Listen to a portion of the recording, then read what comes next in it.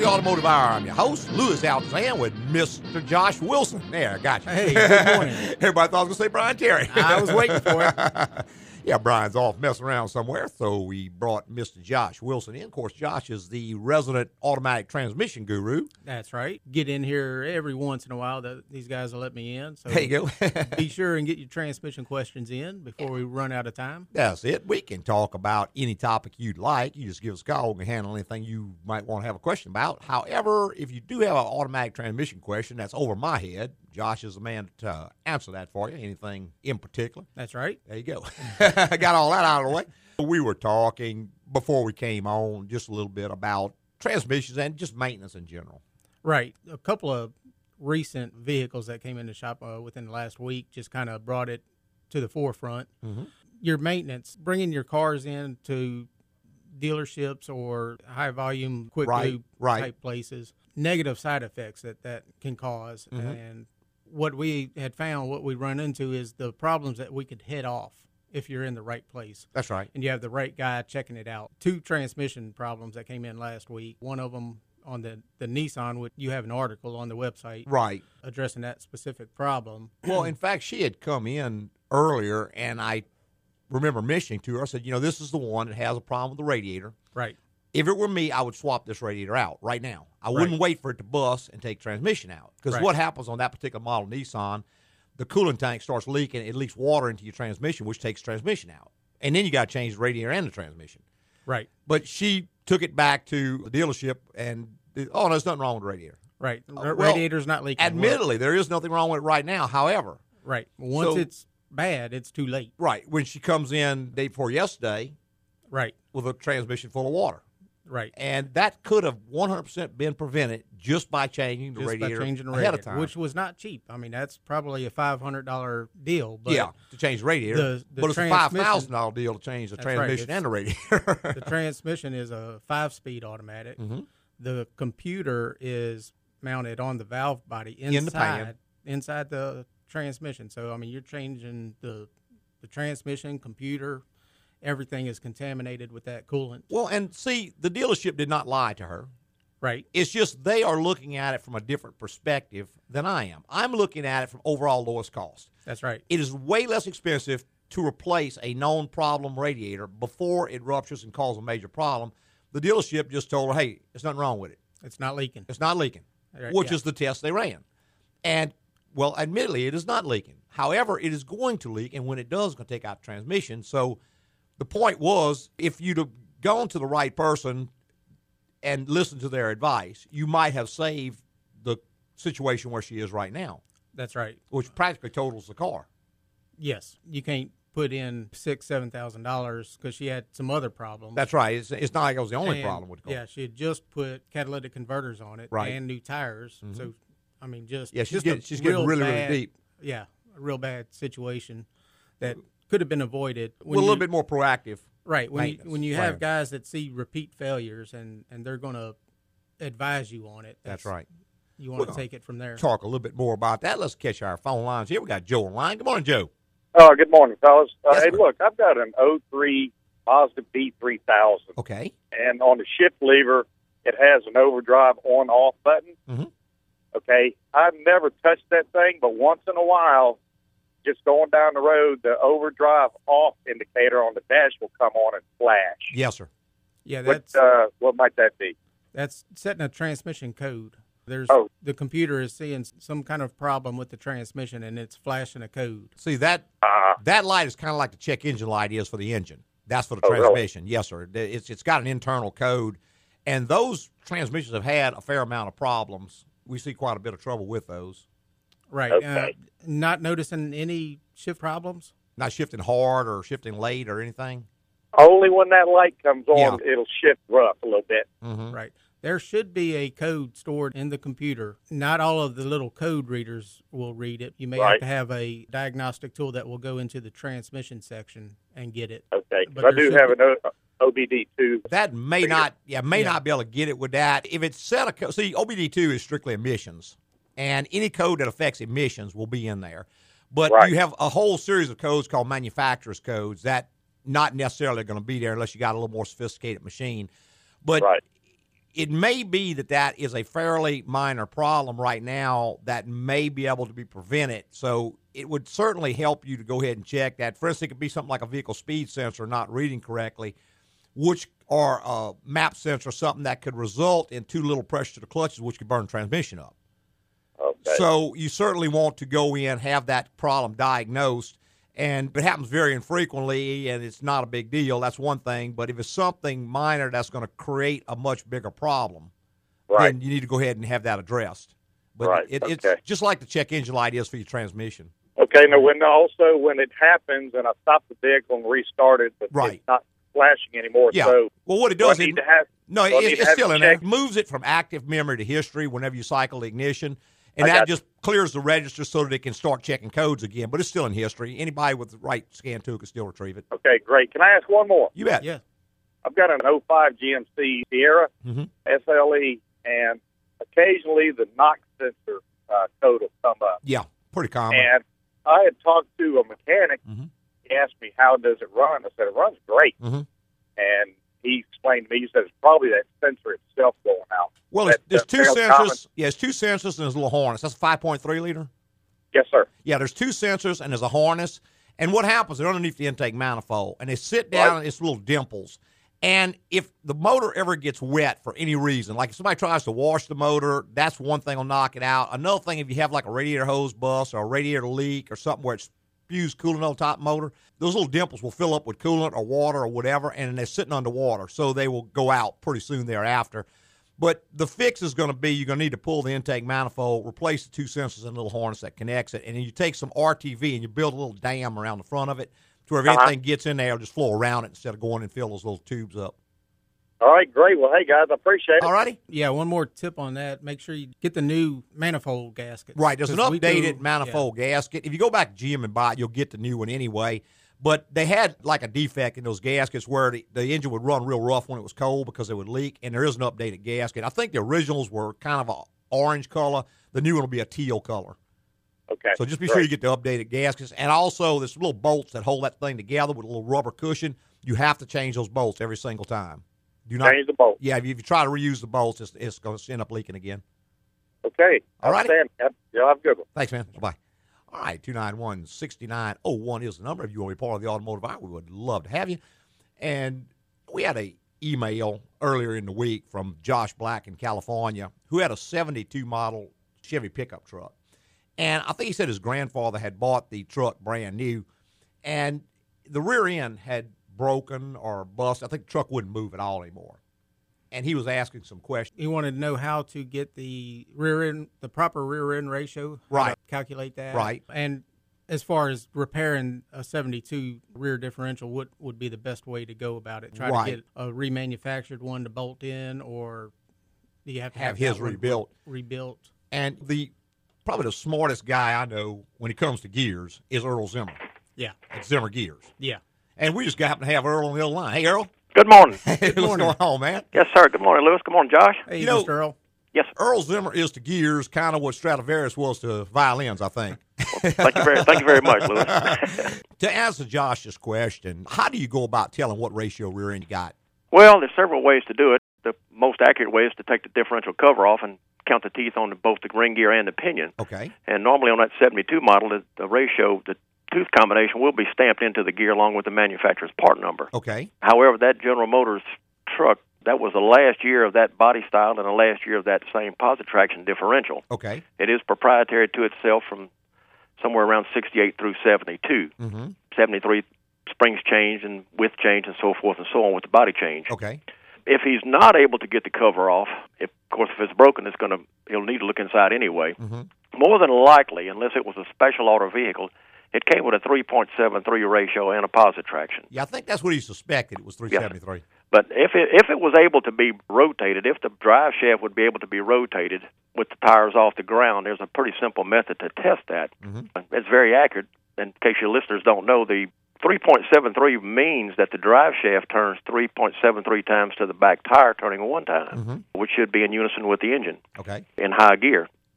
Now, we don't know whether that truck was an automatic or a stick shift yet, do we? I don't recall. Okay. Well, it won't really make much difference. It could have been a special order where they may have installed where the factory would have put a 4.1 or possibly, on a remote possibility, would have 4.56. Okay.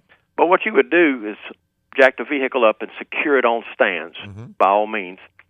And we just take some chalk or a crayon or something that you could mark the tires on the inside where you can see them, where they're visible to who's going to turn the shaft. If it's a positive traction, both tires should rotate together simultaneously. Okay. And you would mark the drive shaft also. And the easiest thing to do is mark it all at 6 o'clock on the face dial. Okay. And you want to rotate the drive shaft one revolution and look at the tires and see if they're in unison. Okay. If those two tire marks stay together, let's say it goes to the 9 o'clock position. Right. Rotate it another turn, put back the drive shaft back down facing the earth, and look at the tire again. If the drive shaft rotates 3.5 times, it would be what's called a 3.4 ratio. Okay. More than likely. General Motors has a combination.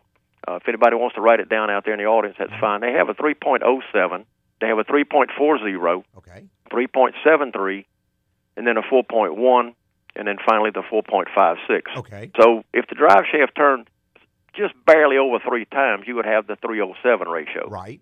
That was an awfully high ratio. More than likely it's not in that truck. Being a four-wheel drive and used for off-road use, it would need more towing capacity and more climbing capacity.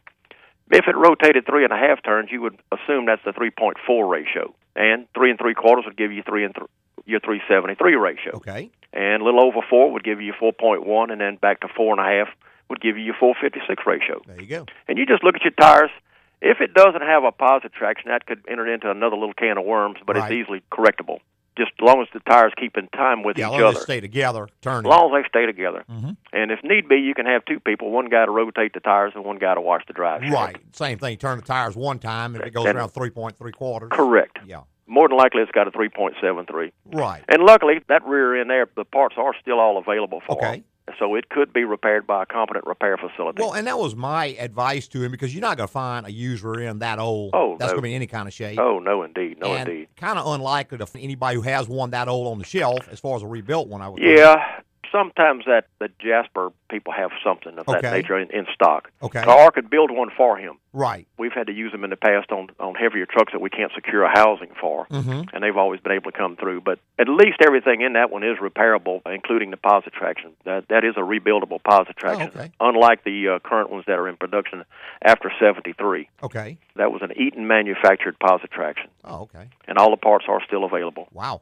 Believe it or not. Yeah, no kidding. in this day and age. Well, it was all durable, so there was pieces out there. So. That's right. Well, they used to build trucks to keep for a long time, as opposed to now they build them to last about the warranty period and then go buy a new truck. That's right. That's exactly right. Exactly right, Lewis. Man, we are up against a break, Earl. Yes, sir. I really appreciate you calling. Well, I appreciate being on with y'all this morning. If I can help any way, you know to call. Yeah, man. Thank you so much. Bye-bye. All right. All right, Earl Zimmer from Zimmer Gears here in Baton Rouge. Probably one of the best gear guys. If you ever need any kind of differential work done, that's the guy to call. We're going to take a quick little break, and we'll be right back. David, Joe, hang on. You guys be straight up after the break. Hi, folks. Louis Altazan here from AGCO Automotive. This year we celebrate 40 years in business, and man, I can't believe all the calls we receive from national dignitaries. Louis, it's the Governor. I'm taking time out from my new movie to congratulate you on 40 years. I got to run, but I'll be back. Louis, hey, I'm playing golf with an old friend, and we wanted to call and say that 40 years is quite a run. Louis, that is absolutely splendorific. Hey, Louis, James here, 40 years, wow. There's nothing more I like than a good homegrown Louisiana success story, except, maybe politicking and my Tigers. You 'em up now, you hear? Well, I'm flattered. I guess even in the world of politics, honesty and integrity are still something to value. Okay, well, maybe outside the world of politics. AGCO. After 40 years, it's still the place to go.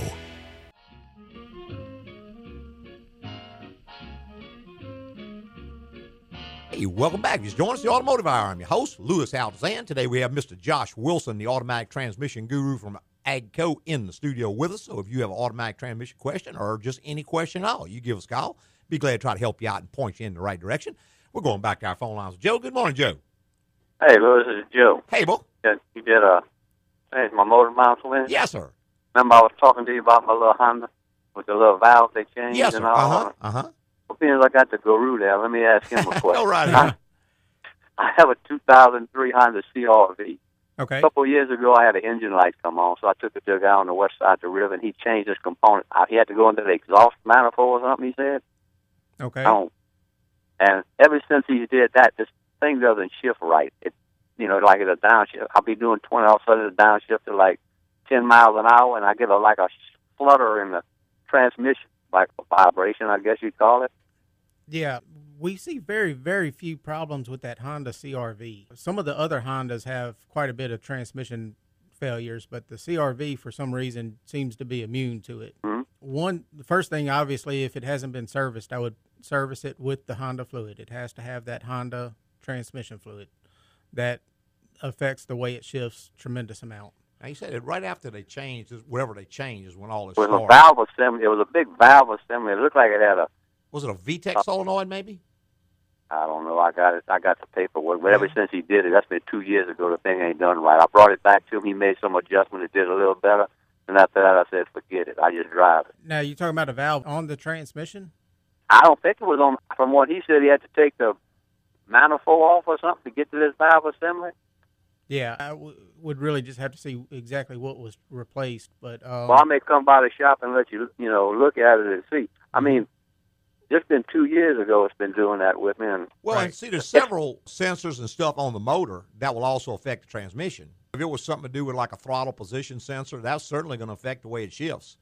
Or I'm not sure if that one has a map sensor on it or not, or where it gets the input from a vehicle load. But see, the transmission is 100% controlled by the computer, which is controlled by the engine. Whatever it sees, it's trying to maximize engine power. So if it doesn't know how much throttle you're applying, or if it doesn't know any of the main inputs, it's going to really affect the way transmission shifts. Okay. Well, I never had a problem till we changed that valve assembly, whatever it was. And, it's like every night you're driving and it'll have like a little shutter in it, and then it'll just smooth out. Yeah, I would bring the paperwork with you, whatever was done, so we can get a heads up on that. And like Josh says, we may just be able to go in and do a service on it, because it almost sounds like a little torque converter shutter going on. That's what I'm talking about. Mm-hmm. That's what I'm talking about. Yeah, what speed was it? At what speed does it occur? The shutter? Oh, probably about 45 or something like that. That's about when it's going to lock up. So it could definitely be something in that. And a lot of times on a Honda, if you just service it properly with the Honda fluid, you can get that out. Yeah, that Honda fluid. We even use that Honda fluid in other vehicles that have problems to get the shutter to go away. Well, I'll probably bring it in and let him check it out. Mm-hmm. Okay. I'll bring the part and let him look at it too. There you go. That'd be the best thing. All right, man. All right, Joe. Thank you. Thanks, man. Bye-bye. All right, 291-6901 is the number. If you want to be part of the automotive hour, we got David's been patiently holding. Good morning, David. Hey, I'm working on a 2001 Chrysler Town & Country. Okay.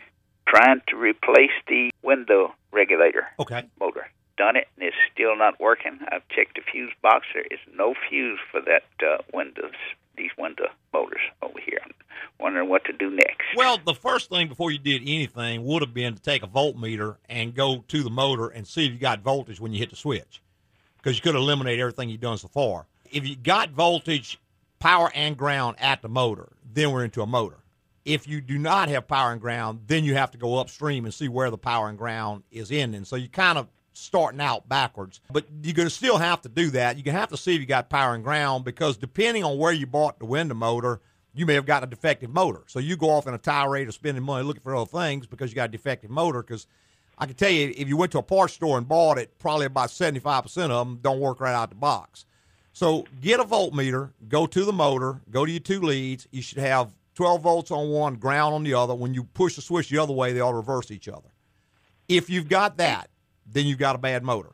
If you do not have power and ground, then go to the switch and do the same thing. Check the input. If you got power going into the switch, nothing coming out, then you got a bad switch. Same thing, just keep on going down line. There's a relay in there somewhere. There's all kinds of stuff that it could be. I mean, we could talk for 2 days about the stuff it could be, but without a systematic approach, find out where the voltage ends, and if you got voltage, you just kind of spinning your wheels. Okay, now, maybe getting off the subject here, but I have moved from Baton Rouge up to the Alexandria area. Mm-hmm. I need a good mechanic shop up here. Well, I'll tell you what you do is go to my website and look on the front page, how to select a good shop.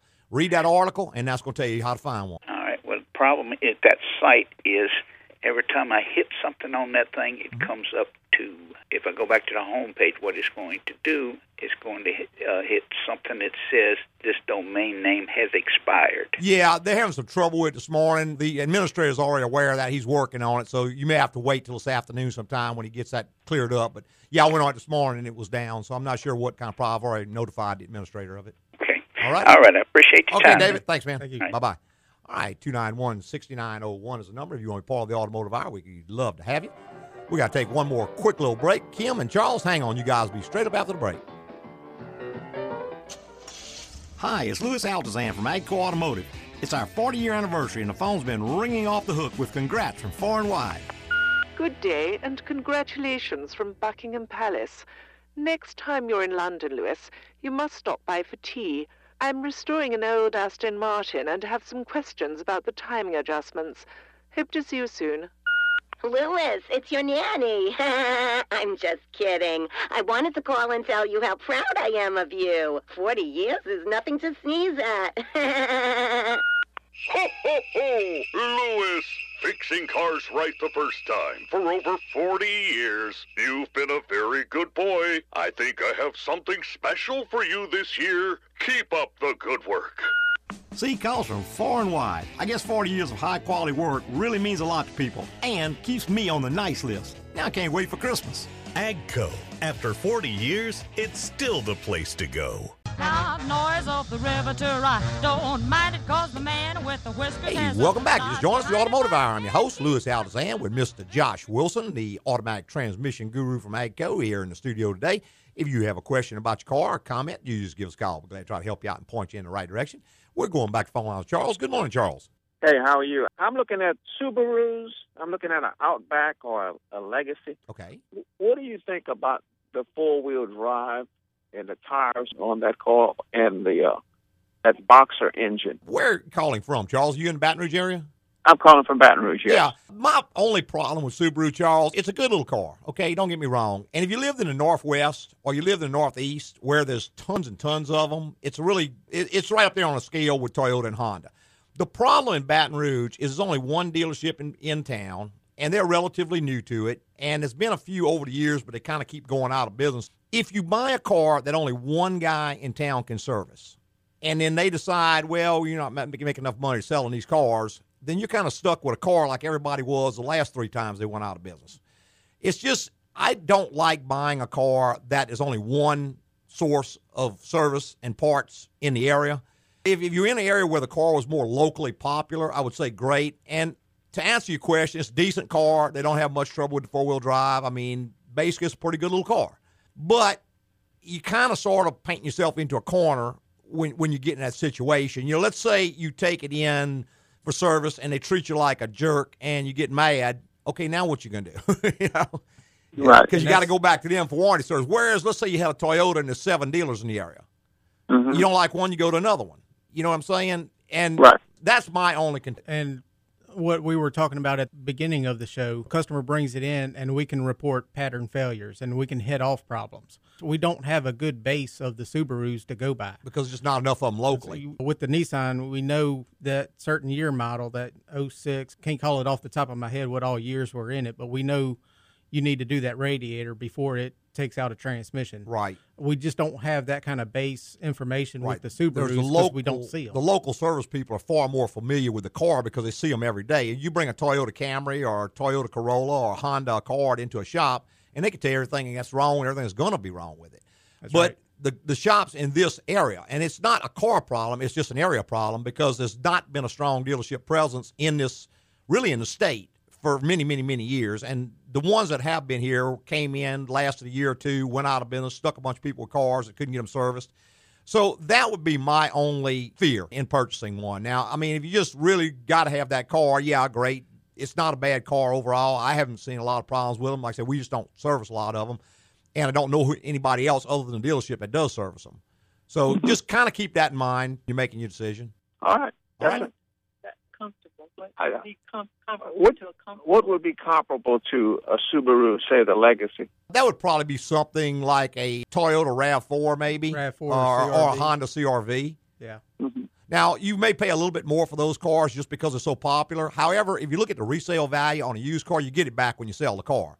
You know, let's say you pay an extra $2,000 up front, but you get $3,000 more when you sell it. It's just a wash, and it's a good car, easily serviceable. One reason I like Toyota so well is that Gulf States Toyota is in Houston, which is the main depot for the United States. So practically any part you can imagine is overnight to us. I mean, you can bring your car in one day. They've got 6 or 7 big dealers right in the area, so probably I'm going to be able to get the part today. If I can't get it today, by tomorrow I can have it. As opposed to this car would maybe a week out on parts when you go in. So something to think. And you got to remember, my world is repairs. You know, all I see is broken cars. I know people who have cars, they love them, but I don't look at it that way. I look at it as the person who's inconvenienced, the person who's standing there won't know why it takes a week to get his car back. You know, that's my side of the deal. So I'm going to always give you that perspective. And Honda CR-V versus the RAV4, what you think on a comparison of those two? Both good vehicles. I mean, I like the Toyota products just a little bit better if I had to make a judgment, but that's my personal preference. They're a little bit easier to service, a little bit easier to get parts for. But again, my perspective is 100% on the service side. You know, I don't drive either one of those cars, so I can't tell you which one drives better or all that. I know the customers who own them like both of them. Yeah, both of them just get really good. Really good reviews from the customers that have them. On the RAV4 versus, say, a Camry. Well, one's a crossover and one's a car. It just depends on what kind of vehicle you want. The car would be a lot more comfortable for trips, you know, say the Destin or whatever. Yes and no. You got to remember a RAV4 or a CR-V is not truly what you call a SUV. It's what they call a crossover. That means it's an SUV-type body built on an automobile or car platform. So they're going to ride well. I mean, they don't really ride like, say, a 4Runner or something that's a true SUV. It's not built on a truck chassis. It's built on a car chassis. So you might just go test drive one, and I know they don't like to let you drive them real far. Now, one thing that you might consider also is see if you can find a rental place that rents one and go rent one for a day and drive it around. I mean, you're making a big investment any way it goes with a new car, so you want to make sure you make the right choice. Okay. All right. All right. Well, thank you. Thanks, man. Bye-bye. All right, 291-6901 is the number. If you want to be part of the Automotive Hour, we'd love to have you. We got Kim's been patiently holding. Good morning, Kim. Good morning. My dad is in Baton Rouge, and he is making me call you from Biloxi, Mississippi. Okay. He is a repeat customer and wants me to trust your advice wholeheartedly. Okay. So here we go. I have a 2008 Dodge Nitro that I've had since day one. It's got 93,000 miles on it, and the air compressor's been out since August. Okay. I've recently taken it into the dealership because there's a knocking noise going on in there, and they've quoted me about $2,000 worth of repairs. Right. Keep in mind, I still owe about $5,000 on the car. My question is it worth the money to invest in this vehicle, or is it to fix it, or is it time to just shop for a new one? Well, my answer, Kim, would probably be both. And the reason being, unless you're going to sell it right now while it's cold, you're probably not going to be able to give that car away in Biloxi or anywhere in the South without air conditioning. I mean, the value of the car goes to zero without AC. Right. Now, all of that being said, if you owe $5 and you got to dump $2 in it to get $7 for it, it's kind of sort of a wash, or you sell it like it is for the $5 you owe. You know, and I don't know what exactly the numbers are, but most of the time you could probably have the repair made for the amount the car is going to depreciate without air conditioning. Right. Now, all of that said, I got to say that the Chrysler products in that age range and mileage range, this will not be the last repair you're making on that car. I mean, if you're in a position where you just can't afford to do anything else, then I would say, yeah, just fix it. Let's drive it, try to take care of it, get the most you can out of it. But my history with those cars, they're fairly problematic when they start approaching 100,000 miles. Okay. So if you can't afford to make a swap, I would probably have the repair done and then go ahead and look at trading. That way you're not under the gun to do it. I mean, if you have to wait until the summer even to sell it, doesn't matter because at least you got AC in it. But I think it would be practical to repair it before trying to sell it. You know, unless you've got somebody who's willing to give you what you think it's worth at, you know, with the air conditioning not working, which my experience is not usually the case. Right. All right. Well, thank you very much. All right, Kim. Thanks for calling me. Okay. Bye-bye. Bye-bye. All right, we got to take our one last little break, and we'll be right back with more on the Automotive Hour. Hey, Louis Altazan from AGCO Automotive. This year we celebrate 40 years in business, and you won't believe the people calling in to congratulate us. Hey, Louis, it's Jay. You know, I'm into cars myself, and 40 years of business is amazing, just amazing. You know, if I still had my show, I'd have you in the interview chair just like that. Mr. Altazan, congratulations from your old pal Jack. 40 years is quite an accomplishment, and that's the truth. I should know, because I can handle the truth. Louis, it's me, Oz. 40 years. I got it bloody amazing. Sharon, where's my cell phone? Oh, that's right. I'm on it. Now I've got to find my glasses.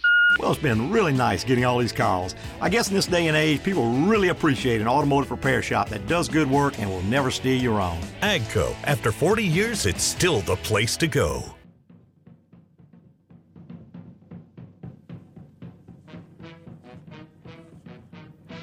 Hey, welcome back to the final segment of the Automotive Hour. I'm your host, Louis Altazan, president of AGCO Automotive. Got our transmission guru, Mr. Josh Wilson, here in the studio with me today. So if you have an automotive problem, question, or comment, you just give us a call. We're glad to try to help you out and point you in the right direction. And we're going back to our phone lines with Paul. Good morning, Paul. This is Paul Herman with that 93 Corvette. Okay. Hey, Mr. Paul. Yeah. I'm always singing your guys' praises when I hand out your business cards. Well, there you go. Because everybody needs a good mechanic sooner or later. There you go. But anyway, a month or so back, I had this transmission violent shudder. Okay. And it started to slow down. But anyway, it was diagnosed by a mechanic that I know that it was probably the torque converter in the clutch. Right. And so I poured in some of this non-slip fluid. It's real fine oil, and it cleared it up. Okay. But I was just curious, right now it's barely noticeable, only at certain times going to overdrive at 41 miles per hour. Yeah, it's actually going into lockup, not overdrive. A lot of people confuse those two, but lockup is when the transmission torque converter clutch is locked, and that's when you're going to get that sensation.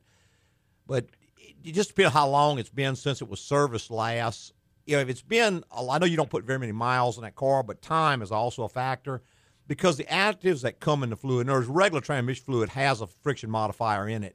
Oh, okay. But it goes away over time. And so that's when you kind of start picking up a lot of those issues.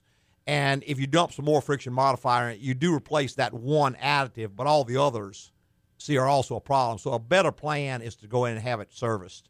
You do a proper service on it rather than just adding one additive to it. Would you agree with that, Josh? Yeah. Is that one of the ones that you were running the AMSOIL in? Yeah, right. Okay. Yeah, I mean, still would probably do the service on it if it hadn't been done. It's been more than 3 years. What year was that, Mr. Paul? 93. Yeah, I mean, we could just check it out and see what's going on there, see if there's any kind of adjustment that could be made. Okay. So you can make slight adjustments to the clutch. Well, not to the torque converter clutch, but to some of the things that control it. There possibly could be something in the valve body that we could tune up to give it a little bit more pressure to hold instead of and not let it slip like that. Yeah, so I should bring it in and have you guys service it. That would be my recommendation. Yeah, if we can get it to duplicate while I'm driving it and kind of let's make sure that it is lockup doing it, and let's do a little bit of diagnosing before assuming that it's lockup. Yeah, because there's a few things like a very slight engine misfire that will feel exactly like that. Because when it's going lockup, it's also when the engine is under peak load because the RPM is low and the load is high. And sometimes you have just a slight little misfire. I've had professional mechanics mistake those. Very difficult to distinguish if it's a engine running or transmission shutter. Mm-hmm. I've had all the plugs changed and the spark plug wires, and it's really running good. Yeah. And when I put that friction modifier in it, actually my mileage went up about 2 miles per gallon. Yeah. It may if the torque converter is not locking in, your mileage is going to drop on account of that. Mm-hmm. And most likely it is going to be a shutter. And like Josh says, you could have a spring in the valve body or a check ball that's starting to break down, degrade, and it's not putting enough pressure to those clutches, so they're chattering when they're engaging. When you put the friction modifier, you're just allowing it to slip, which is covering the symptom, but it's still slipping. So you could end up with a bad torque converter. Whereas you could just drop the valve body, change the check ball or a spring, and alleviate the problem. Yeah, I'm going to come and service it because I know the modifications that you might find would be a lot cheaper than a new torque converter. Oh, absolutely. Yeah, right. Absolutely. So I'll make a point and bring it in. Okay, sounds great, man. All right, thank you. Paul, bye-bye. All right, 291-6901 is the number. If you want to be part of the automotive hour, we'd love to have you. Complaint with the shutter, that is something, it kind of comes in spells with us. We see it a lot, and then all of a sudden you don't see it too much. It does, and every now and then you get one that really you just cannot tell which one it is, if it's in the engine or the trans. Right. And, we've had one that has been at bad injectors. It just gives you that little fish bite, this little nibble. shutter. And, they can be a real pain in the find. Yeah, real bear to try to locate exactly what it is. Of course, it certainly helps if you've got a scan tool that is capable of bidirectional communication, because you can sit and you can watch when it commands lockup and see if it corresponds to the vibration. That's right. And lockup is not on and off. No. It's on, lockup, and off. It's a slip. It's a gradual. It will apply in increment 20, 30, 40%, just allowing that clutch to partially slip so that it can gradually bring lockup on. Right. And some will even hold it at 50. If you're not fast enough, it'll just hold at 40, 50%, continually slipping the whole time. So the fluid condition is extremely critical on that kind of lockup, because it has to slip and it has to do it smoothly, or you're going to feel that shudder. That's right. And we seem to see that more in certain cars. For instance, the Ford products back with the Crown Vics and the Lincoln Town cars and all those, I think it was with the 4R70W. Right. Had quite a bit of problem with that. Some of the Honda products we see it in. Don't see it as much on General Motors, I notice. Yeah, that hadn't been a real killer for them, but when you do find it, it usually is more difficult to find than the Ford ones were. But regular maintenance, keeping that good fluid in there is very important on that. We serviced a Ford truck the other day, and looking at the maintenance schedule, they didn't have a transmission service scheduled on the routine maintenance until 150,000 miles. Wow. And I'm like, there's just absolutely no way. That's right. And that's Ford's recommendation. And well, if you're not going to keep the truck, if you're going to keep it 100,000 and trade it off or get rid of it or junk it, that's fine. That's fine. But if you want it to last, we have, Mr. Eichelberger, who is our religious customer on 30,000 mile maintenance. Right. And he has those company vehicles that run 200,000 and 300,000 miles, and he is the only one we've ever seen get that kind of mileage. He gets 200,000 to 300,000 miles on Chrysler Town and Countries. He gets that on Hyundais. Right. On vehicles that no one else is getting that kind of mileage on, he's getting it regularly. Right. But again, every 30,000 miles, he's in there for service. He's in there. Yep. Yeah, we've got individual files on all his vehicles, and you just like setting your watch. Every time they hit 30,000 on one of them, it's in there. But it's just been way, way cheaper for him to do that. Right.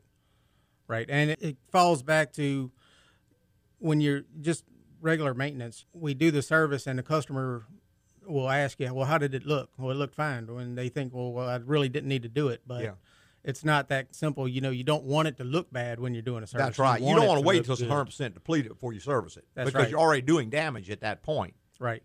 So, that's one of those things. And we kind of touched on this a little bit before, but and again, sometimes people say you diss the dealers a lot, and that's not necessarily true. I know there are some fine dealerships out there. I know they got the customer's best interest at heart, but a lot of times what happens, let's say you take your car into the dealership for maintenance. Well, the guys in dealerships normally are on a commission payment basis, which I think is a problem, but it's just the way most of them are operated.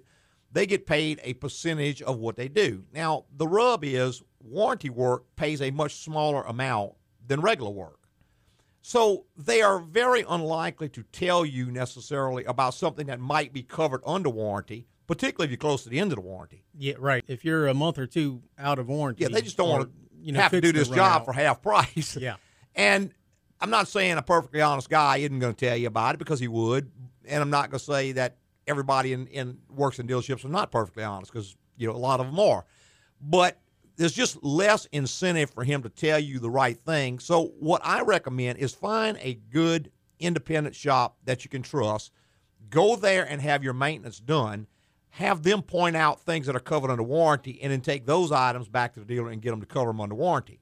That's right. And a lot of them have the free oil changes now. Right. So even if you just once or twice a year bring it in just for a general inspection. Yeah, just come in once a year for a general inspection. Hey, look the car over, make sure everything looks like it's up to par. They're not missing anything. And, we can print you out a list of things that we find that you can go get done under warranty. Well, and we had a gentleman not long ago, I think a week or so ago, with a Suburban, and thought he was doing wonderful maintenance on his vehicle, and finally some things broke. He had a bunch of lights on and one thing and another. So he brings it in, and we start checking. He says, we'll do a general inspection. And we came back with a big old list of stuff. He's like, wow, why wasn't he telling me about this? He had 150,000 miles. This transmission had never been serviced. I don't think the coolant had been replaced. On and on and on and on. All these things that were not getting done.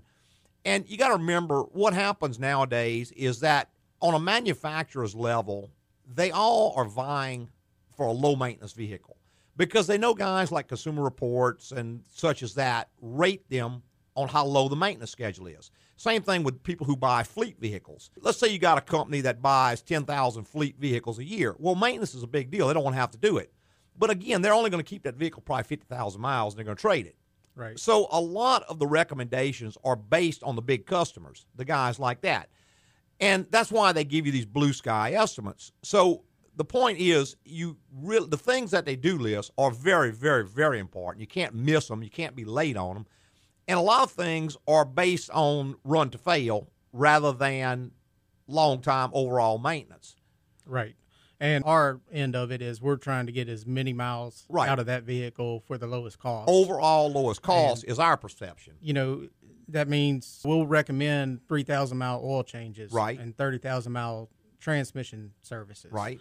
And only because it's a lot cheaper to do that than to wait until it breaks. Right. And that customer can go back to the dealership and they'll tell them that the exact opposite. Yeah. And you get their side of it too, because you have two professionals telling them two completely opposite things. Right. And they're at a loss, who do I go with? Yeah, people are confused. And again, you have to remember the guy giving you those recommendations is in the business of selling new cars. So it's not that he wants your car to break down, certainly not during the warranty period, but he didn't want this car to last forever either. That's right. For everyone who keeps a car 300,000 miles, that's two more cars that didn't sell. That's right. So you got to remember, it's kind of like if you go to an engineer and you say, how long can I go without servicing this transmission? The first question is, how long does it have to last?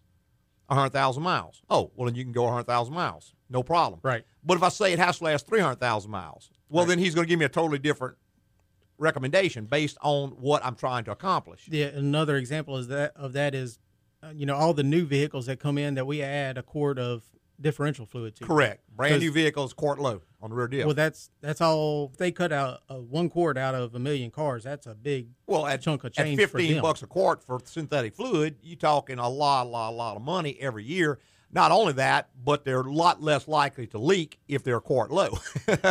So you've headed off a warranty problem. Right. And you've saved probably $15 million a year or more just by leaving 1 quart oil out. However, that's not in the best interest of the guy who owns the vehicle. Not for the guy who wants to get a really long life out of it. Right, 300,000 miles out of his vehicle. I see by the old clock on the wall there, we're just about out of time. We're going to start winding it up, getting on out of here. Tell everybody how much we appreciate them listening this morning and every Saturday morning on the Automotive Hour.